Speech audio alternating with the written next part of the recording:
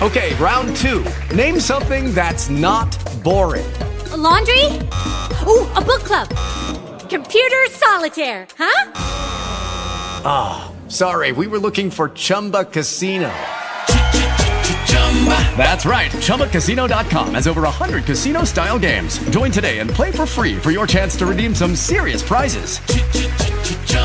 ChumbaCasino.com. No purchase necessary. Void where prohibited by law. 18 plus. Terms and conditions apply. See website for details. Talk shoes. Recorded live.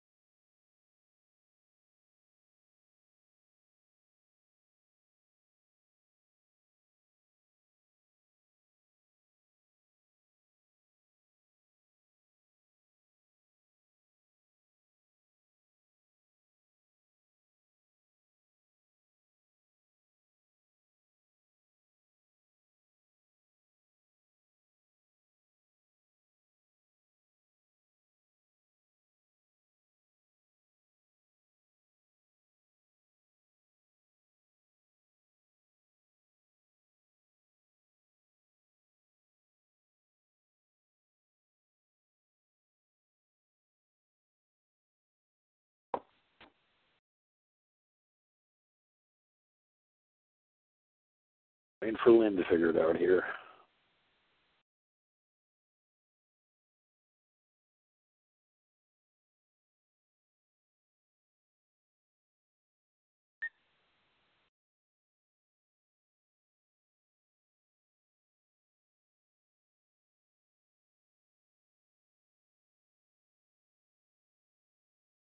And we're back, continuing on with the discussion on Bigfoot, negative energy entities pretending to be Bigfoot, other things pretending to be Bigfoot, and portals. And we're back once again with Kat and Dave the Deliverer.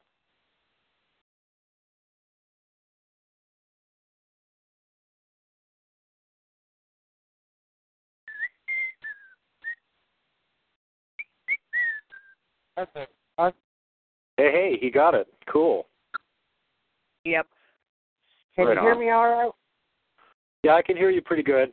If you can get a little bit better up closer on the phone or whatever, don't use hands-free. That makes a shitty signal. Okay, let me turn off the hands-free then. Plus, it gives feedback. I can hear myself when you have it on. Okay, now I took the hands-free off. Yeah, I made Kevin do that the last time, and he's like, dude, I usually do this hands-free all the time. My arm is killing me. Yeah, get used to it, man. I do 3-hour shows sometimes. My arm's killing me, too. Yeah, my phone's a little small, so sometimes I have trouble holding on to it. Yeah, mine isn't a weight issue either. It's one of those little bitty things. If I drop it, it'll probably shatter or something. Got a full busy phones. Okay, well, you've been on the show before. You know what the rules are. Just no excessive swearing, and don't ever call me Brian. Always call me Duke on the air. My friends call me Brian anyway. And is there anything that you didn't want me to ask questions on or anything? I know you don't want to get into the DNA thing. Are you going to mention that they gathered anything? Or? Yeah, we got to stay away from the DNA part and just no names, and I can't name the town. Okay. Can we mention that it's the same town you were in previously and that whole thing? Yeah. Okay. They tell me everything's cool as long as I don't mention the town or any of the names. They don't mind me talking about it as long as that rule isn't broken. All right.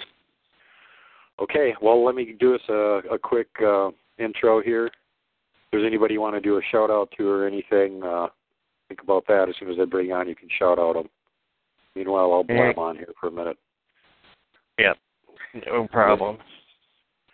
All right. Just make a break in the file here so that I can find it when I'm looking at it. 3, 2, 1. Big Sky howdy, and welcome back to another episode of World Bigfoot Radio. You are listening to the mellifluous tones of the Duke, coming to you as usual from World Bigfoot Radio, centered high somewhere in the vastness of the Rocky Mountains in western Montana. And I hope you all had a wonderful Christmas. By the time you're hearing this, New Year's might even be over. Hope you had a great holiday season. And don't get all depressed because winter is here. Because the sooner it's over with, the sooner we get back out and do some squatching again. For those of you that are down in the deep south, hey, enjoy your winter. Get out there, do some squatching. But I'd like to thank everybody for the Christmas greetings. I'd like to thank the people that sent me Christmas cards. Thanks, Grizz, for the awesome Christmas card from you. Thanks, Wes, for the Christmas card from you. And I'd like to thank Wes for the Sasquatch Chronicles mug that he sent me. Now, anybody else out there that may have gotten one of these knows what I'm talking about here. But when heavy duty is like an understatement on this thing. It's ridiculous. I mean, I was like, you could like take a wooden handle and attach this thing to it and use it for a mace head. It's ridiculous. I don't know. You probably couldn't break it if you ran it over with a tank, let's just say. And it looks awesome, too. So huge thumbs up on the quality of the merchandise there. And thanks to Wes for sending it on over to me. Awesome Christmas present. Really appreciate it, buddy. Hope you had a great Christmas.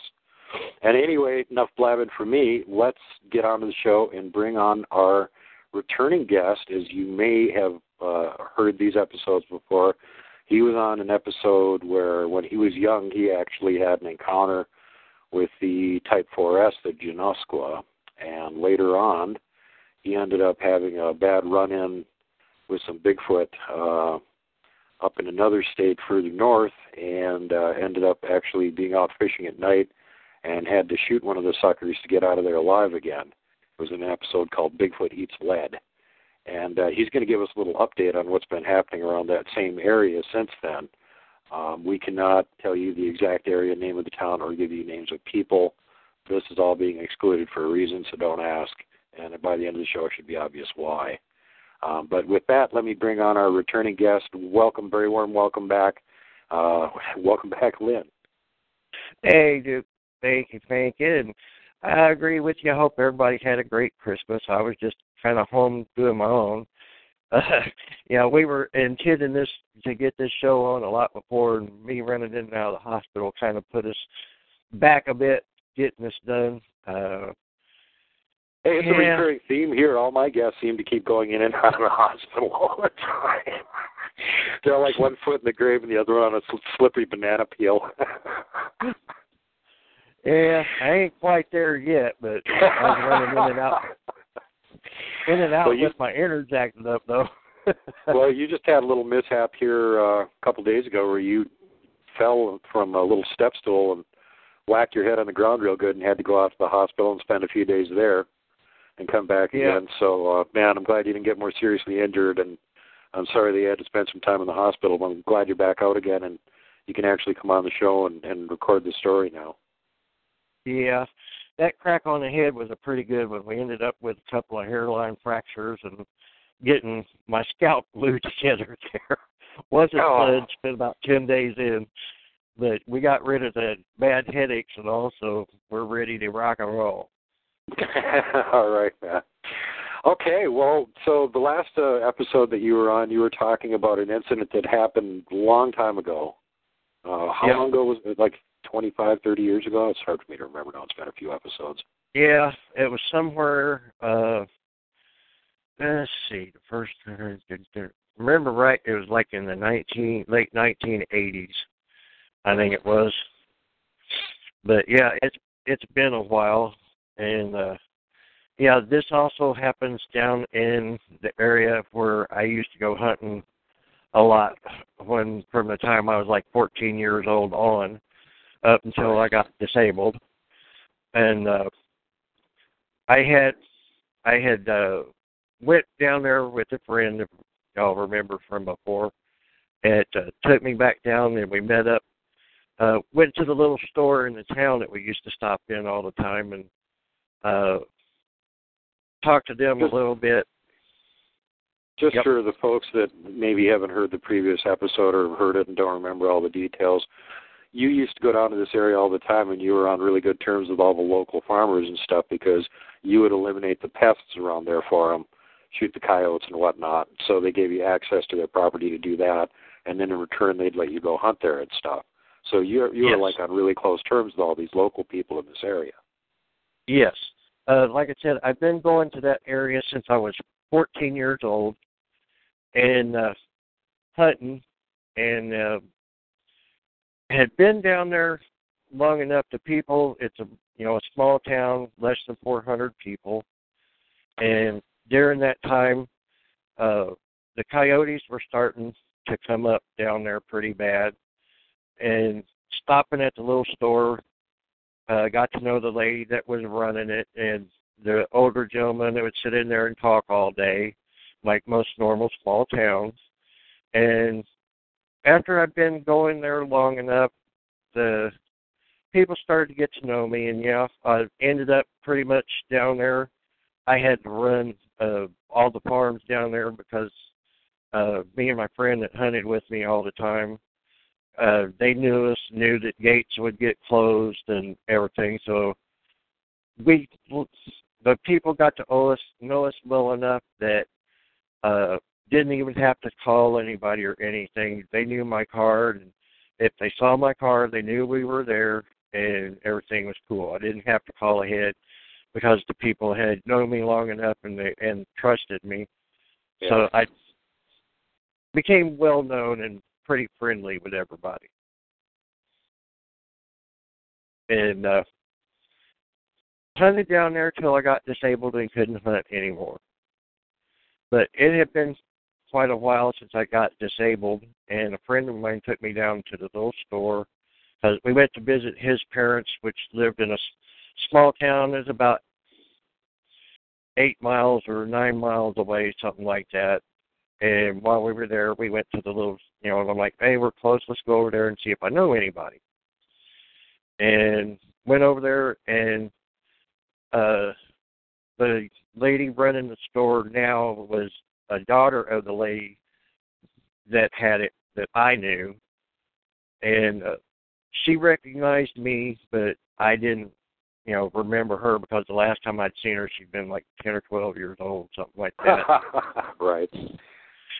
And I found out that, most of the people I knew had passed on, and the farms had been passed down to sons and daughters and everything. And surprisingly found out that even though I didn't know most of them, they had heard about me and my friend and knew who we were, although I really didn't know them because they were kids when I was down there. Everybody pretty much knew me from... They all remembered you from when they were little kids. But you didn't remember them because they all look different. They're adults now. Yeah. It surprised me quite a bit. I found out that, they remembered me, and even some, they're old enough now that they have children, and ended up finding out because I was, invited down for a get-together a little bit later, that their kids had heard of me too because their parents had told them about when we come down there, and the run-ins that I had with the foots down there where we had to shoot our way out and all, which surprised me quite a bit. But so what was it, like a get together or a town picnic, or how'd you get together with everybody? Okay, yeah, like I said, we went down there and I kind of met the new people, and the lady that's running the store now, like I said, was the daughter of the lady that I knew, and her mother had retired and passed the store to her, and it had passed away. But they remembered me, and we had a nice talk and everything, and she asked for my phone numbers and gave me a number for her that I could call, and all. So it's kind of them connected. We kind of connected back together a little bit, right? And that happened back in either late spring or early summer, something like that. And I don't remember exactly when it was. It's been long enough now that since all this stuff's happened. I don't remember whether it was late July or August when I got a call from the young lady at the store, and they were quite upset and basically asked me if I could come down there and hunt the Bigfoots down for them. Uh-oh. And all. I basically told, I don't have my guns and all now. I've had to sell them all off, and I, have mobility issues. So, me getting out trying to hunt isn't really a whole lot possible at the moment. And so, we just tracked wheelchair. Get out there, come on, man. Yeah, we'd have to have a six-wheeler or a real good four-wheeler. Armored six-wheeler with tread units, electrified surface. We'll start rigging it up. Yeah. So she's back. Basically asked me, well, we've got people hunting. How do we kill these things? Jesus, and that's like, bad. Yeah, and I'm asking like, okay, what's going on? And so she said, what had happened, like when we were down there before, basically after I had to shoot my way out, they said, they'd been coming into the community at night, they had scared some people, but nobody, they hadn't tried to hurt anybody. And after we had our little shootout, I guess things ramped up for a while before they settled back down about, trash cans getting knocked over, beating on the sides of houses when they're going by, stuff just being agitated. And after a while, that all calmed down out. But what brought this on was one of the houses there in the main town area where the creek comes through, and we figured that's where they're coming up. One of the houses had a small boy and a girl that was around, I think, in the area of like 12 or 13 years old. Were sitting on a couch watching TV, and the blind was open where you could see in the house, and one of the foot smashed through a window and tried to grab the girl. Oh, geez. And it missed, thank God, but that definitely upset everybody in the community. Yeah, I can see how that might do it. That wasn't just peeking at the kids. Yep. It was definitely something that scared everybody bad and put it to the point where, this is them being here is no longer acceptable. Mm-hmm.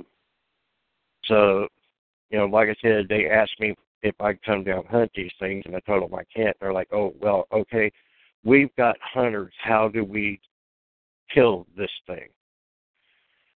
And, I told them, body shots, their organs kind of aren't in the same place you would think ours are.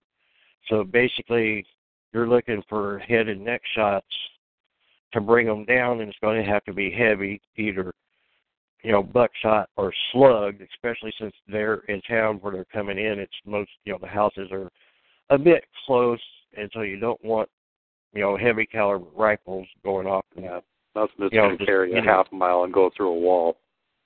Yeah. So, I called you and talked to you about it, told you about it, and, at the time, I was worried.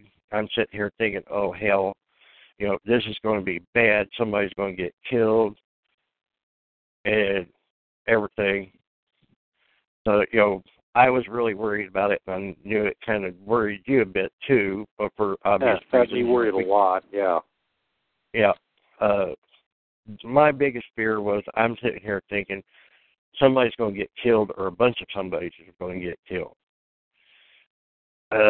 Surprisingly, even this old country boy that had been in the city for a while underestimated and forgot about, hey, country people can come up with some surprising, what do we want to say? Ways of getting things done, I guess. Improvise, adapt, overcome. Yep. And surprisingly, it came out that we had a bunch of vets down there. We ended up, they come up with 3. Now, before you get that far ahead, how did you find out about all this? Because we were sitting there in suspense for a long time wondering what was going on. When did you get feedback from them finally? Well, I had been in the hospital for a little bit and had just come back home, and this is in, November? Yeah, it was, I think, mid-November, something like that. I'd come home from the hospital, and I got a call from the lady at the store. And they invited me down to, a get-together, which is kind of, I don't know what you call it, a town meeting or all, but town picnic or something. Yeah, kind of like, a community picnic type deal. Right. And at that time, it was still fairly warm, but I got home from the hospital, and she calls and invites me down, and I'm like, well, I don't have, a car to drive down there right now or anything. So she was like, hey, we'll send somebody to come and get you, just give me directions. And so I'm like, okay. And awesome. Turned out, sent a young man to pick me up who turned out to be the grandson of the guy that had the pig farm, which was, if I remember right, the first farmer that gave me permission to hunt on his land down there, which was beside his land, butted up against where I went hunting all the time. Right. So I think he was like the first one to allow me to hunt his property. And, from there, I pretty much gained the trust of the whole town, starting from there. And so we went down here for this cookout, and when I got there, like I said, I've got mobility issues, and I got nerve damage. And so it's like when I got down there, and the lady that runs the store now kind of found out, I got trouble using, knives and forks to cut stuff up, et cetera. After, she saw that, she cut my pork chops and everything else up for me. And pretty much from that point on, I didn't have to get up and get a drink or anything else. The people are just fantastic. And I would sit down there and ate like a little pig. When it came kind of time to go home, somebody snuck off to the Walmart that was like 10 miles or something away and bought a bunch of plastic containers and come back, and I came home with so much good food. I didn't have to fix nothing to eat for over a week. I ate good that week. But, so I was...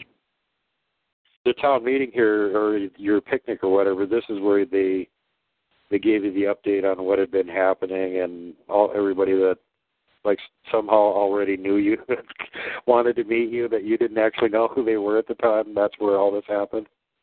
Yeah, I found out that even, the great grandkids or the people that I knew who I were or who I was, because they had been told by their parents and grandparents about what happened to me and my friends when we were down there hunting and run into these things, which really shocked me.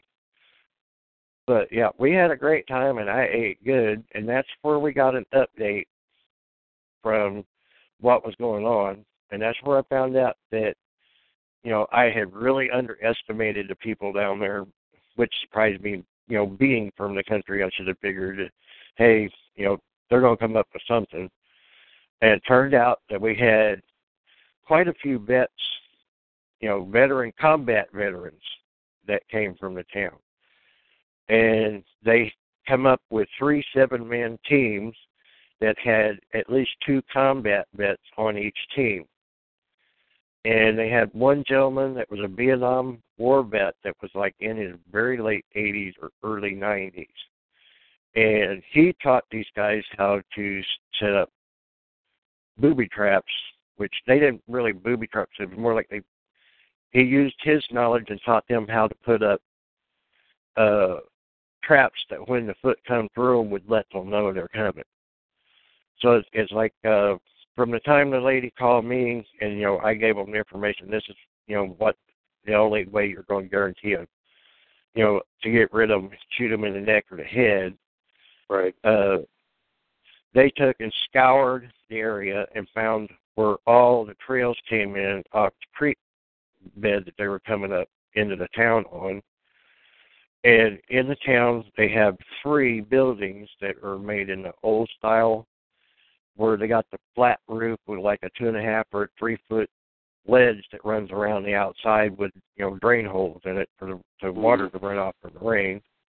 Buffers. And it just so happened that one was the store, the other one is, I guess you would call the town meeting hall, and the third one was the police station. And it just so happens that those 3 buildings were situated where all the trails come into the town come up. They could cover all the trails coming into the town from. One was on what would be the east side of the creek was the town hall. On the west side of the creek was the grocery store, and on what is considered Main Street and the road that goes over the creek from the town, they cover straight down that line. The 2 east and west buildings covered all the trails that came off the creek, and the police station covered the main drag and then down the bridge. So they had all the ways that they could come into the town easily covered from those 3 vantage points. And like I said, they come up with 3 teams of 7 men, and 6 of them were carrying shotguns with a mixture of double-aught bucks and slugs, and 1 man had a high-powered rifle on each team, and they came up with night vision and thermals for the guys. And this way they were able to see anything moving on the trails coming into town. Right. And all 3 of the riflemen had rifles with thermal hunting scopes on them. And so you had 2 people that were covering, looking through the brush with thermal and night vision, and then you had a rifleman with a thermal hunting scope. And surprisingly, when the first time they were set up and the foot's coming in, they got a really big surprise. Which part of town did they come in on? Do you remember? Did they tell you? When they came in, started in the first time after the guys set up, they were coming in to the trail that came off the creek that came out in front of the town meeting hall. Wow. And like I said, you had 6 men on shotguns, and they had it set up where, basically the first 2 hunters would fire shotguns, and they had ones after that, and when they unloaded, then you had a 3rd round where they could continue fire going. And they had spotlights for each team on the roof of the buildings. So the guy with the thermals, see them coming up the trail, and when they got onto the top of the trail where they were by the road, the guys on top of the meeting hall hit them with a spotlight, and then the shotguns started unloading on them. And the first 2 dropped immediately, and then they know they hit there was 4 of them in that group. The first 2 that were hit dropped immediately, didn't move, and they know they hit the ones behind them because they come up and grabbed and pulled the ones that had been first shot down back into the creek and run. And it was a couple hours later that 2 more came up the trail that came in front of the store. And the first one that was up the trail, when they hit the spotlights, they said that it was covered in blood, and they hit it and the one behind them, but they were able to get back down, the creek bed. So they weren't positive about kills on that, but there wasn't any more activity for the rest of that night past that point. So we're pretty sure at that point we've got 2 dead and 2 wounded, but they're not sure how bad. Wow. You know, the fact that they actually tried to come up again by a different route the same night, what the hell was their intention? You know, I think at that point they were thinking they were going to try and exact revenge. That's what I'm thinking. But then again, what was the intention of the one that broke in the window to grab the kid in the first place? Yeah. Yeah, at that point, the town had been living with them for many, many years. Like I said, from before. And it's kind of like everybody knew they was there, but everybody pretty much, you know, after dark, nobody really moved around unless they had to. Mm-hmm. And like I said, other than them peeking in windows and scaring somebody or raiding the trash cans, they hadn't tried to hurt anybody or anything before that point. So, don't know why all at once one of them tried to grab a girl out of the house. You know, like I said, at that point, you know, something's definitely wrong. But yeah, over the space of like the next 3 to 4 weeks, something like that, pretty much every night, some of them tried to come in to town by one route or another, and they were always met with stiff resistance from the guys on top of the buildings watching. And to that, you know, to the point where finally the last time they were seen, there were just 2 of them that stood back in the woods against along the street, the main street right around. There was houses on one side, and on the creek side, it was just, you know, all trees and brush. And one of the riflemen that was on top of the police station, he could see that there was 2 of them that stood back in behind big trees along the main street side, looking at the houses across the road, and then they just faded away back into the brush. And as of the last time I talked to anybody down there, they hadn't been seen for quite a while since that. Wow. So over the 3 weeks this was going on, how many times did they actually have to shoot at them or get it, you know, shoot at them? Was it at least 3 weeks? Like every night? And, yeah. They kept, you know, the last time I talked to the lady at the store, they had finally quit worrying about it because they hadn't been seen for over a week. None had seemed to come in town. And they figured during that time, they know they've killed at least 8. And God, it makes you wonder how many of them there were in that troop. Maybe that was part of the problem. Yeah, it's, like I said, the last time that anyone was seen was just the 2 that stood in the brush on the side of Main Street, and they had trees between them so that they couldn't get a shot at them. And I don't know, you know, I don't know if a lot of people know what thermal hunting scopes are, but they use just body heat to see and not optical. And when you're looking through a thermal scope, if you hit something and it hits an artery, you can actually see the blood being pumped out of a body. Right. Because it's you know, body heat is what you're seeing. So you can tell if you hit. Yeah. Yeah. That was how they know that, you know, the rifleman on top of the police station knows for sure he got 2 because he was seeing arterial blood spurt as they ran away. And at that point, you know that they're going to die. Mm-hmm. But like I said, from the town, they know for sure that they killed 8. And so, yeah, that would have been a major loss to any troop. And that's the last time any had been seen. There was just the 2 that stood up in in the trees and brush, and then basically faded away where they couldn't get shot at, and they haven't been seen around the town since. So basically, they took out a big part of that troop, and the ones that were left were like, okay, we know we're not welcome here anymore.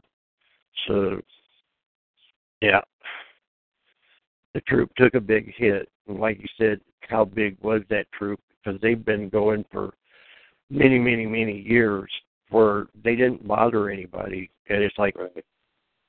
You know, the pig farmer that was down there along the river, they might hit him for a couple of larger hogs at one time during the, you know, fall or all. And the guy that was across, the right. farmer across, that had chickens, they'd hit for a few right. chickens. And we kind of hit talked about that of them. before. Yeah, that all the farmers Yeah. knew it was them doing these things, but it was the depredations were so minor that it didn't really bother them very much. They didn't really care. Yeah, it's just, you know, they hit all the little farms for something, but they only took a little bit. Yeah. You know, not enough to really affect anybody, so it was a live and let live situation. Right. And so when this escalated, you know, like you said, what was going on, that they decided to try and, you know, one of them decided to try and bust your house to grab a child. You know, something that definitely changed, but for what, we don't know what brought that on. But at that point, now it's a danger to the community, so something had to be done. Yeah, I can see why they would have that attitude for sure. So obviously, you know, they're moving around in groups. You start shooting at them. There's more there that are going to grab the wounded ones and make off with them. So assuming they didn't come up with any corpses on this, was there any details from any of them that indicated that they might have actually taken out the alpha? To give you an idea, the first time that they came up, the ones that were shot there in front of the town meeting hall, these boys was big enough, you know, that the guys that was on top of the building, they talked to me. They said that they didn't even have to, you know, they weren't on from the top of the building. They were just basically kneeling behind the wall and shooting over the top. They didn't have to hardly shoot. Excuse me, just a minute.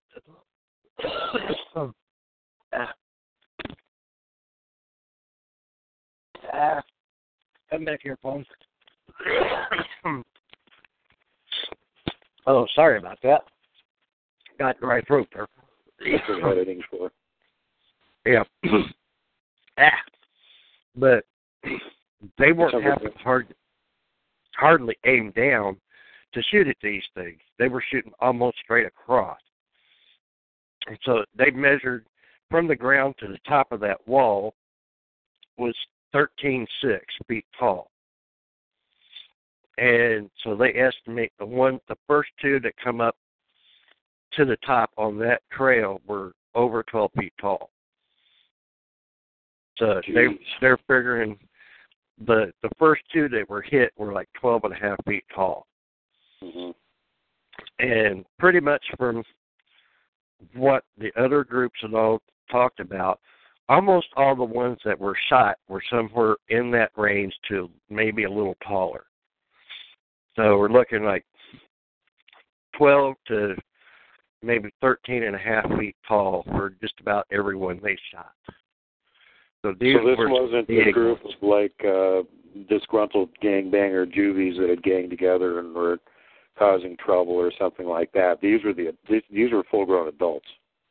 Yep, we're looking at full-grown adults. That's bigger than a lot of places that we've seen talk about 10-foot talls, kind of smaller one. And, you know, it's like I said, the first one I ran into up here, we figured it was like 10.5. Yeah. And everyone that ran into after that was, you know, in excess of, 12 to 13 feet. So these are all big boys and girls. Well, we just got done doing the Glag saga in the last year that Kevin was with Glag, and when they parted company, last time he saw him, Glag was, somewhere between 9 and 10 feet tall, and he wasn't full grown yet either. So, yeah, they get even bigger than that, so it makes sense to me. Yeah, like I said, when we were talking before, here in Indiana, you run it, from me doing the cyber squatching, as a lot of people call it, checking through what I can find on the computer here. It's not uncommon in Indiana. Probably 65% of the run-ins here are of an aggressive nature. Hunters run into them when they're hunting, and they're having to shoot them to get away. And a lot of the times, from what I've seen in the accounts of hunters running into them, it has been juveniles that attacked as soon as they've seen them. Mm-hmm. But it's usually like deer season where the guys got shotguns and they shoot them because they're, racing toward them. As soon as they're shot, they run away. But the size range that most of these hunters are hitting, being attacked is from about 6 feet to maybe 7.5, 8 foot tall at the most. So little dumb doobies that don't know any better, and they go after you, and then they find out why everybody else doesn't go after you. Yeah, pretty much, the deer hunters are running into them either in the early morning or kind of a little bit later in the afternoon, but it's light, and they're hunting, and they've got a gun. They get attacked, and they shoot them, and they run away. So, yeah, pretty much most of the time when the hunters have run into them, it's been juvies. Yeah. But, yeah, it doesn't make sense. Well, a lot of the sightings that people have of the Bigfoot are, 6.5 to 8 feet tall. Sorry, folks, those are juvies. Unless you're in an area where the Bigfoot just don't get that big, which there are some areas like that down the deeper south where you don't typically see gigantic ones. But, in a lot of the northern areas and stuff, 6 to 8 feet, they're kids. That's not a full-grown adult. Yeah. Yeah, I'm pretty sure from what what I was told when I was down there to get together, that pretty much they probably took the alpha and the senior betas for sure out of that troop. And that's probably why they were just too seen the last time and they faded away. Mm-hmm. That the point got made. You don't come in here no more. No. If the troop's big enough to survive after that, I don't think they're going to have a problem. At least not for a long, long time.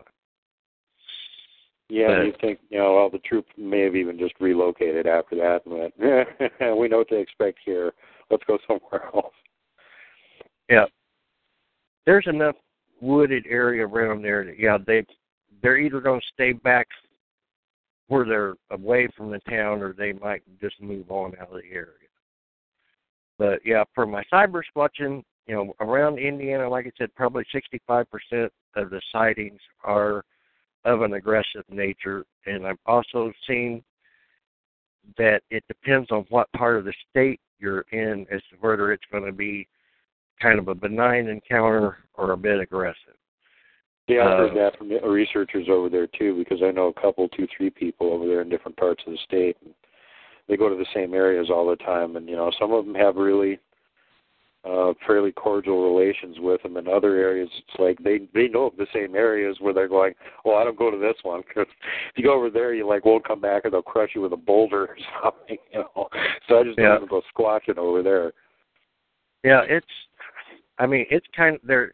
If you're like southeastern Indiana, looking at most of the interactions in the southeastern part of Indiana are kind of benign. But if you're in southeastern, it tends to be more of an aggressive encounter. Wait, and you just said southeastern, both of them. Yeah. Up now, which north, one is it?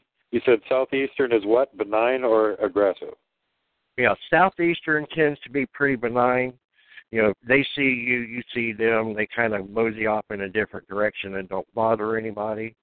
Okay. If you're in southwestern, it's kind of a toss-up. Depends on, which one you run into. Could be aggressive or not. But in northern Indiana, most of the encounters tend to be of an aggressive nature. kind of more up there.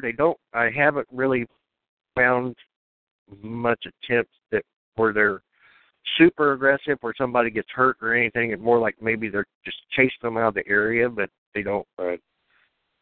But then there are a lot of times where people, they find a car sitting on the side of the road, it's got a flat tire, and the owner's nowhere around and can't be found.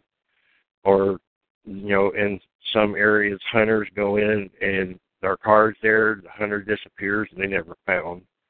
Uh-huh. So there are a lot of things like that where, like I said, either a hunter or somebody that's car's broken down and they disappear. So, you don't know what happened there. It could be a foot got them, or maybe somebody abducted somebody, but, you don't know what happened. No.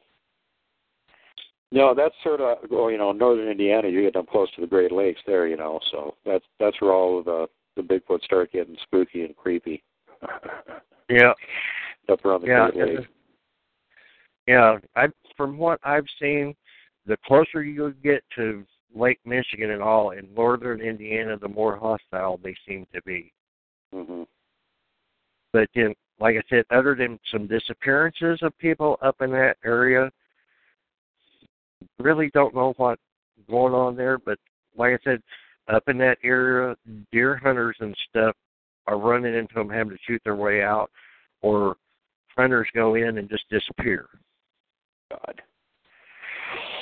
Yeah, and it's not just that area. I mean, you hear about certain areas of the South and the East where that happens occasionally too, and it's just, creepy and spooky every time it does. And you always wonder if is it the local Bigfoot? Is it some other cryptid? What's doing it? What's happening to these people? Yeah. Really creepy stuff. So, wow. I mean, what a situation for the folks in the town there. So these guys were out there like on the rooftops every night until this whole thing was over with. That must have got It's like being in war. Yeah, it's pretty much. I was surprised when I was, like I said, I was thinking somebody's going to get killed. That's what I was thinking. And then, underestimated, and like I said, it's how can me, being from a farm in the South, underestimated good old country boys, and then you throw in combat vets on the top, they tend to come up with a way to get out of a situation. So, you're talking. Do you have any more information? What kind of sound traps did the Vietnam vet set up? Did they tell you anything about that? I'm curious. Yeah, basically, he showed them how, the Viet Cong and them set up tripwires. Right. And like from what they told me, they were basically using like spider wire fish line, which is what they got is a real dark green, and it's small, and you really don't see it. And it basically they just put that across the trails coming into town, and then they run it up where they set like 10 cans or something on top. So if something tripped those, walked into that and knocked it over, they had an indication of which trail it was on, and they were coming. You could just hear the little tin can. This is like, I know somebody that used to do this to stop deer from raiding their garden. The deer would trip it, and the cans would jingle, and then he'd go out and chase them off with his whatever seemed appropriate.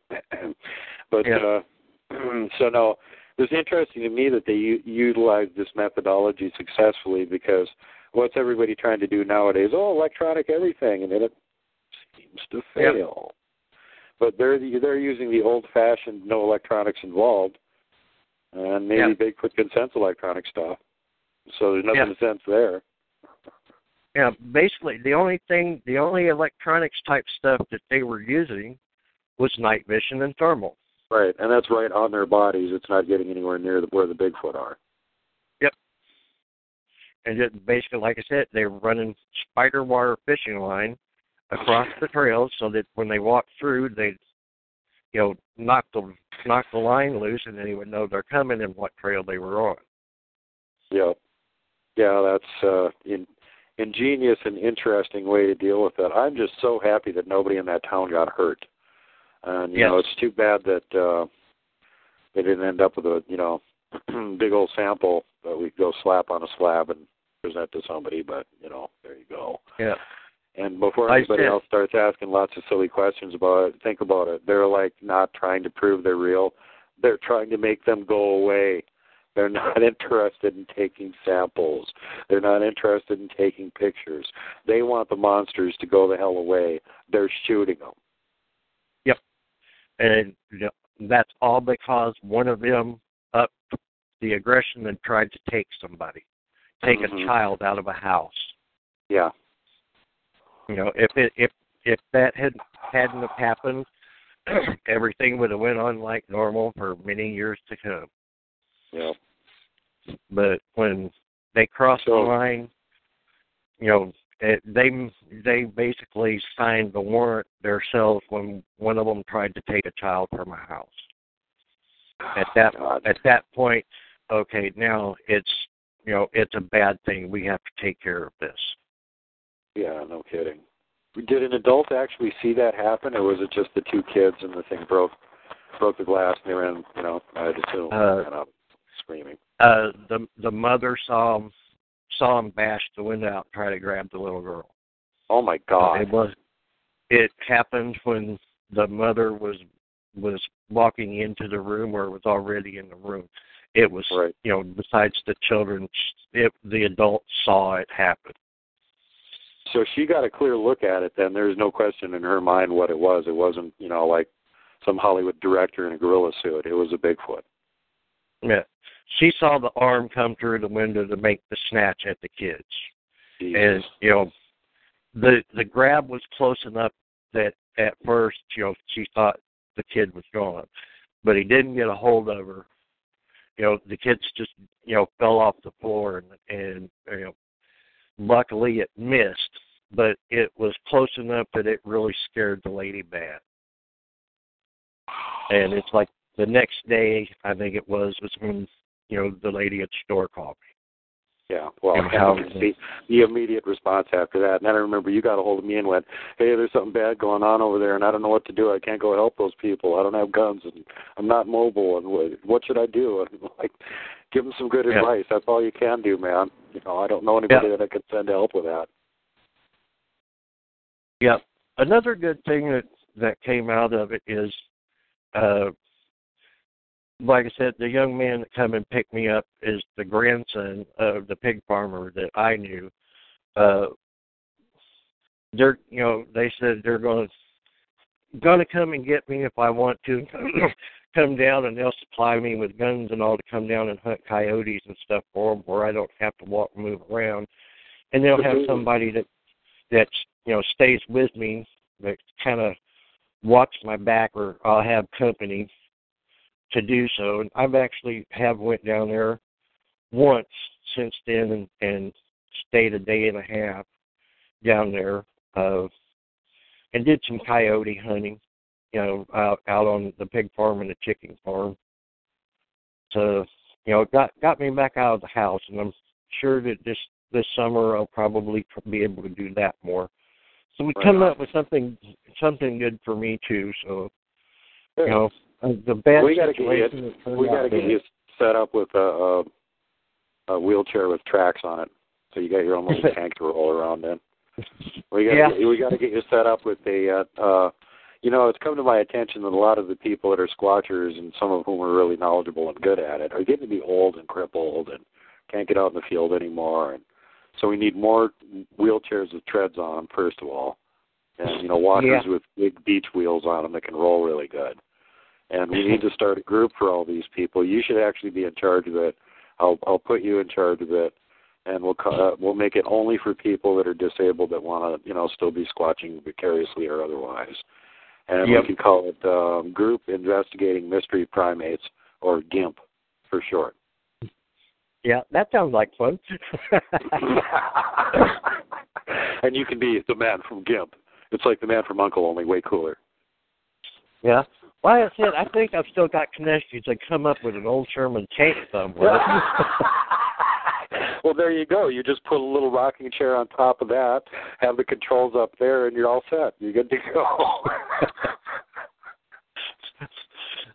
Yeah.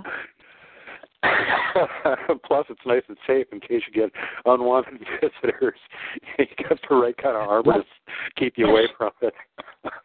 Yep. That would definitely be, matter of fact, I think we come up with that before, didn't we? We got a picture of a tank to go hunting in. Yeah. Nice and safe. Yeah, the safest way to go mountain giant hunting, and a tiger too.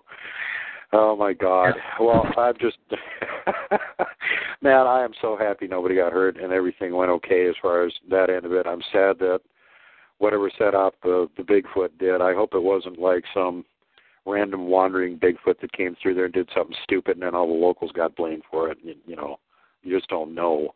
But the locals in the past have exhibited aggressive, obnoxious behavior. You're the witness to that. So likely it was the same troop, and just one individual got too far out of line. But God help. I feel sad that they ended up getting their butts shot. But if you're going to be trying to steal children, and after you get the friendly warning of being shot a few more times to not come into town, you turn right around and do it again. That's pretty aggressive and obviously hostile. So I can't help but think that they actually dealt with it the right way. Yep.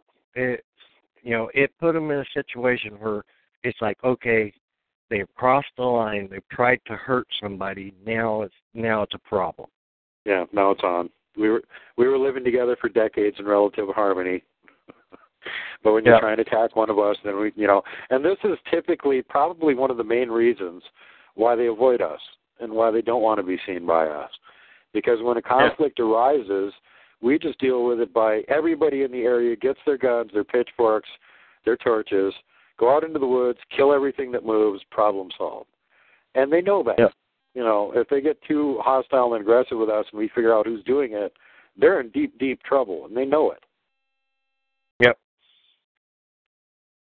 Like I said, my run-in down there where we had to shoot our way out was in the late 80s, if I remember right. I know like I said, my first encounter was with the Janoskla, I think it's called, that happened in Tennessee.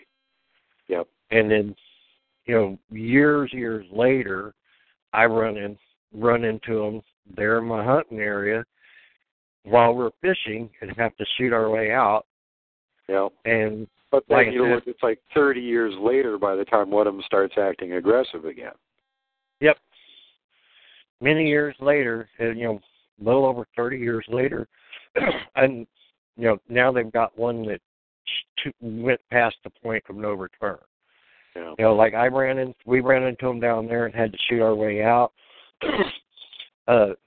They said, that when they're talking about, I guess for, several months after that, between 6 months and a year after that, they were coming into town and knocking trash cans around or slapping on houses. But after, they didn't hurt anybody, but after a little while, it settled down and went back to what they'd been all along. Right. Business as usual. We avoid the humans, they avoid us. We don't loot from them very much. Yep. Wow, man. It's one of those things. Unfortunately, it may have just been one bad one out of the troop that crossed the line, but it put a situation from one individual caused that where they made it where they had to be, either run out of the area or killed. Yeah. And it seems it took quite a big amount of the troop before they got the message, unfortunately. Well, and, this isn't the only time this has happened. There's been outbreaks of hostilities between humans and Bigfoot critters for hundreds of years, at the very least. Yep. We're going to have Bear on here shortly talking about the real story behind the Lafleur encounter. And that was a native tribe having a conflict with the local Bigfoot. And it's really serious stuff breaking out there, so even more so than what you're talking about.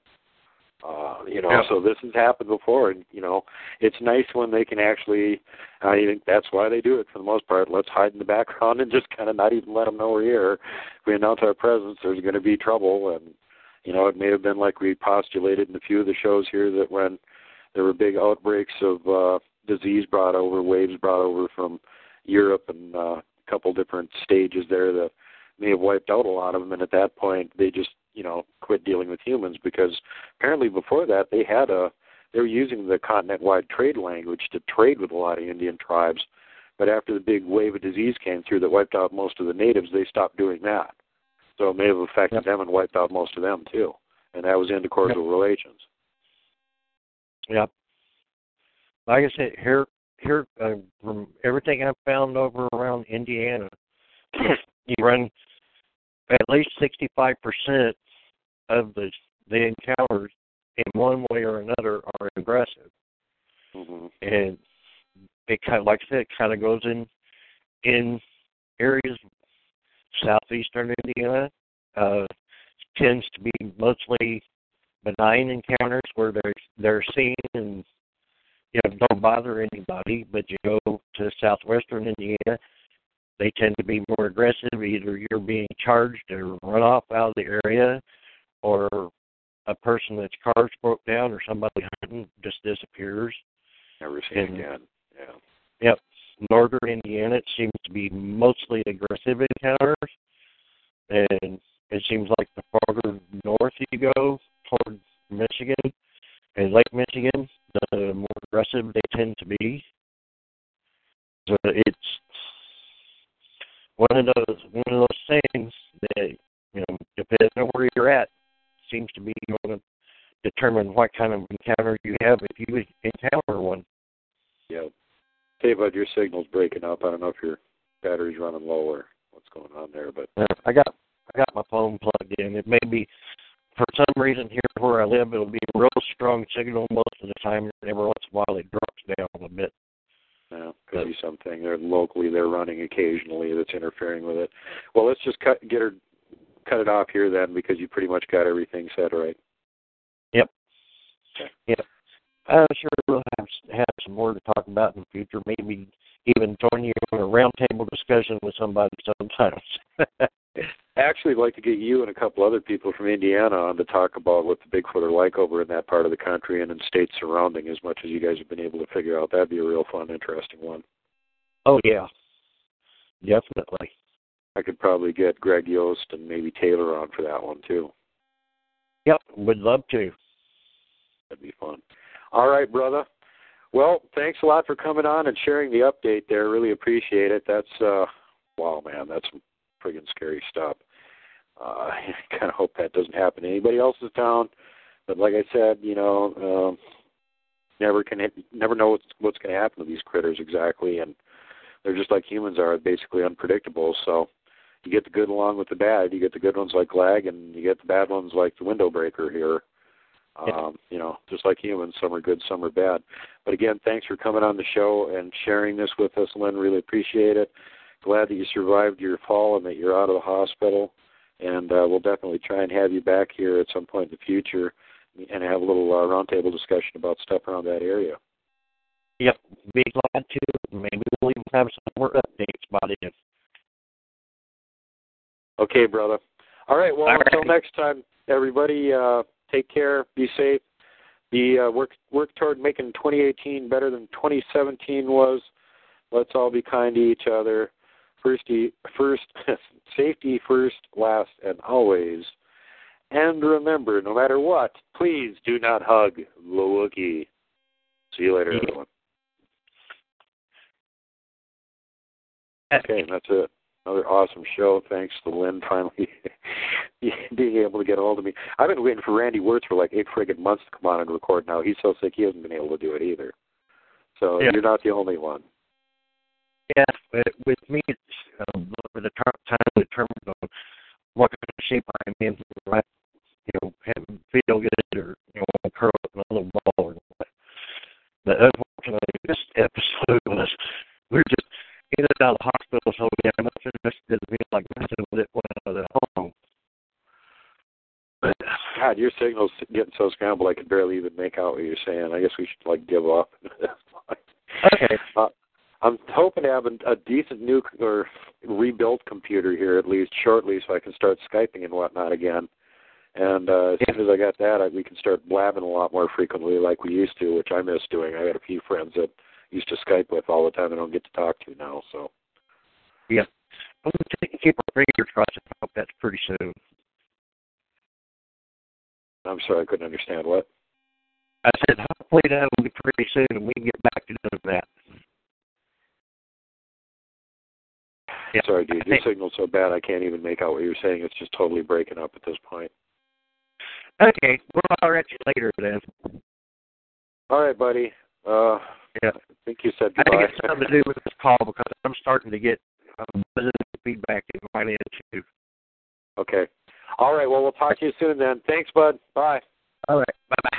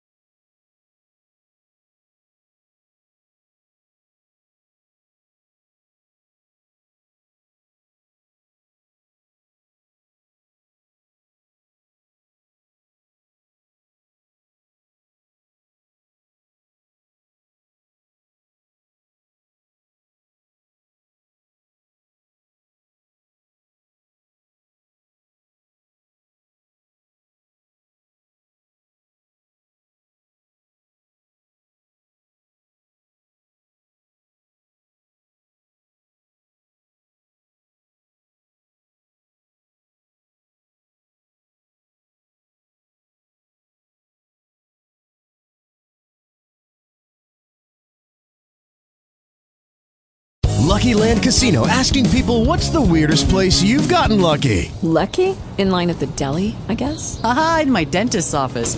More than once, actually. Do I have to say? Yes, you do. In the car before my kids' PTA meeting. Really? Yes. Excuse me, what's the weirdest place you've gotten lucky? I never win and tell. Well, there you have it. You can get lucky anywhere, playing at LuckyLandSlots.com. Play for free right now. Are you feeling lucky? No purchase necessary. Void where prohibited by law. 18+. Terms and conditions apply. See website for details.